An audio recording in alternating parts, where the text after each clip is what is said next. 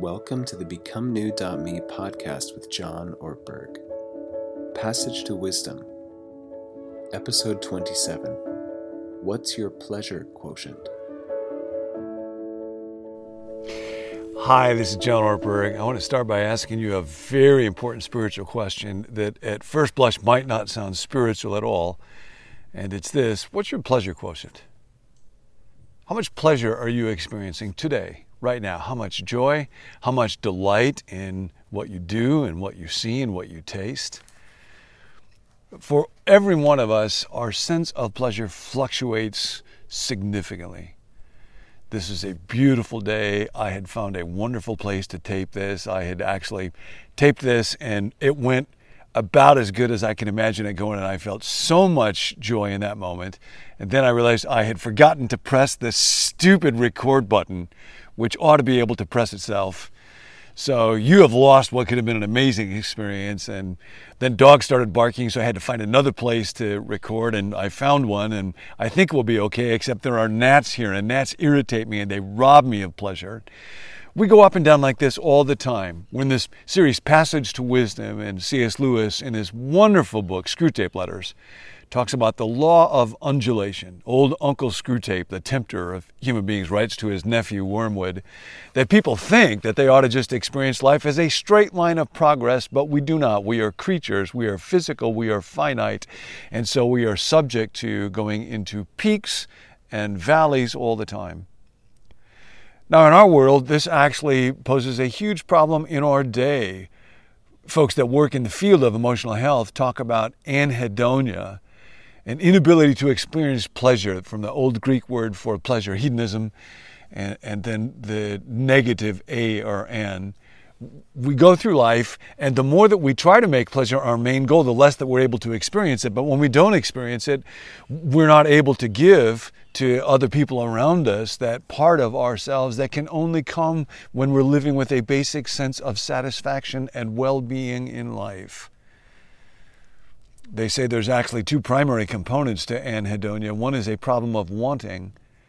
That's where I wake up in the morning and I don't really look forward to the day. I don't look forward to the next event because I don't think it's going to be very worthwhile. There's a loss of motivation, loss of energy, a problem of wanting, and then a problem of liking. When I'm actually going through it, it doesn't produce the kind of satisfaction or gratitude that I would want it to. I'm not able to like it very much. Now, this is the trough experience. It's inevitable, and it carries certain key spiritual dynamics and vulnerabilities to it, and that's what old Uncle Screwtape is going to write. My dear Wormwood, I hope my last letter has convinced you that the trough of dullness or dryness through which your patient is going through will not of itself give you his soul, but needs to be properly exploited. In other words, just because you're going through a dry or spiritually dull time does not mean you're doing something wrong or that you're being led away from God, although it'll feel that way. What forms the exploitation should take, I will now consider. In the first place, I have always found that the trough periods, those times of dryness, dullness, lowness, of the human undulation provide excellent opportunities for all sensual temptations, particularly those of sex. This may surprise you because, of course, there is more physical energy and therefore more potential appetite at the peak periods. But you must remember that the powers of resistance are then also at their highest. The health and spirits which you want to use in producing lust can also, alas, be very easily used for work or play or thought or innocuous merriment. In other words, if you're having a peak time right now, lots of energy, use them for productive, constructive things. Screwtape goes on, the attack has a much better chance of success when the man's whole inner world is drab and cold and empty.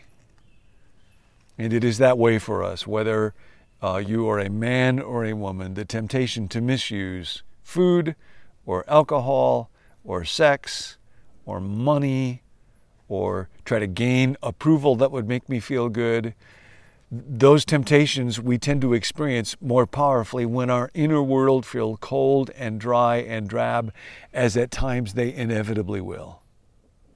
And then Screwtape goes on to write about this. This is so amazing. This is largely misunderstood in our world as a whole, and even and particularly in the church when we think about God and pleasure. Screwtape writes, "Never forget that when we're dealing with any pleasure in its healthy and normal and satisfying form, we are in a sense on the enemy's ground. I know we have won many a soul through pleasure. All the same, it is God's invention, not ours. He made the pleasures. All our research so far has not enabled us to produce a one.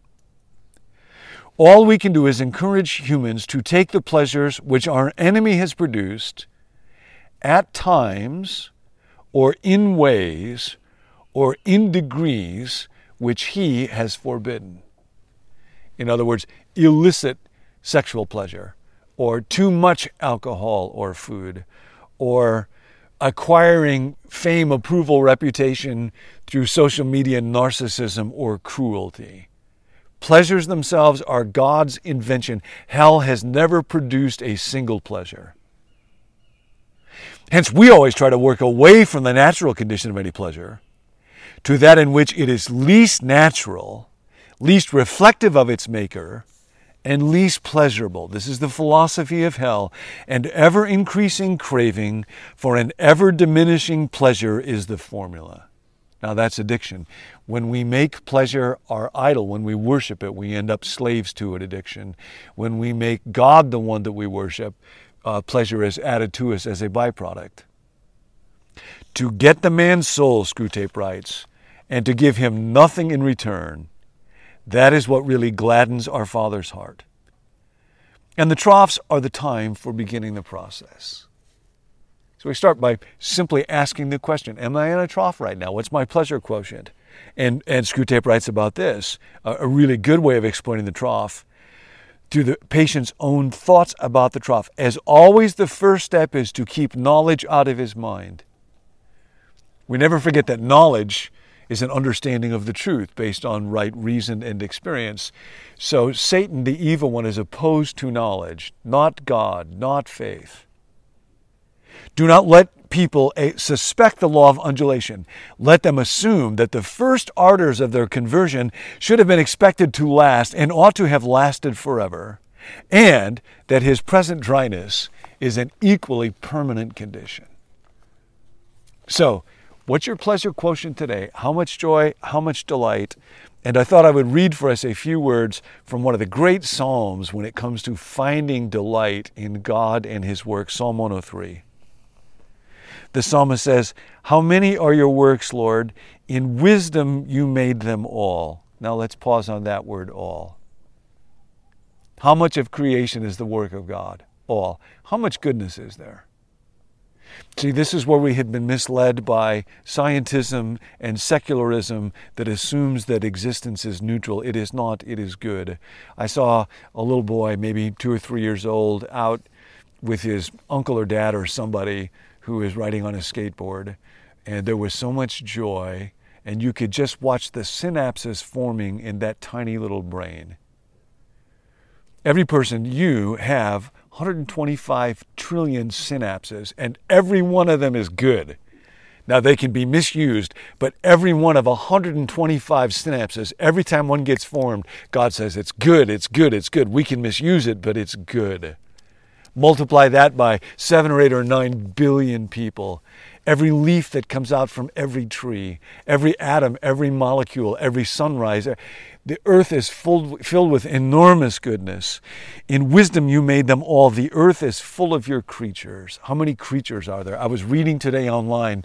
A woman brought home an abandoned little kitten, and she has Doberman pinschers.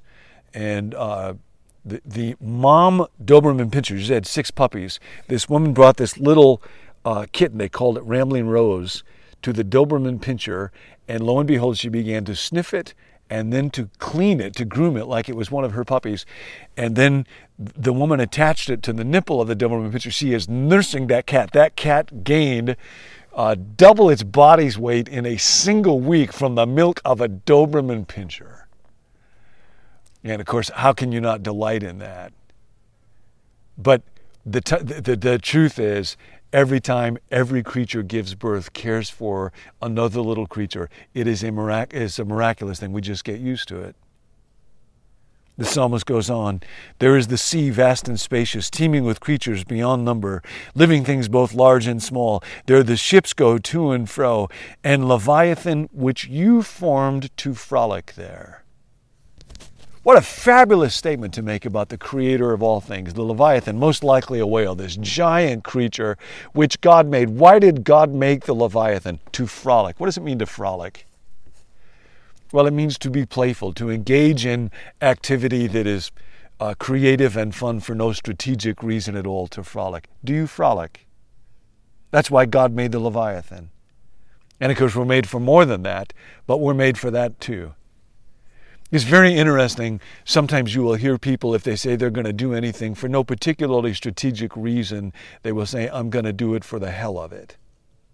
But that's exactly wrong. Hell has not produced a single pleasure. Do it for the heaven of it. Do it because when you find delight and goodness and pleasure, you can connect the dots and find the God who created it. The psalmist goes on, may the glory of the Lord endure forever. May the Lord rejoice in his works. This is praying for God to be joyful. Because, of course, anytime another person is joyful, it brings joy to us. We love it when mom or dad or the boss is joyful. How much more for God? May the Lord rejoice in his works. And then the psalmist says, I will sing to the Lord all my life. May my meditation be pleasing to him as I rejoice in the Lord. So today you rejoice. Today you savor, like right now, the goodness of this, the beauty of what lies behind me. Today you frolic. And I'll see you tomorrow.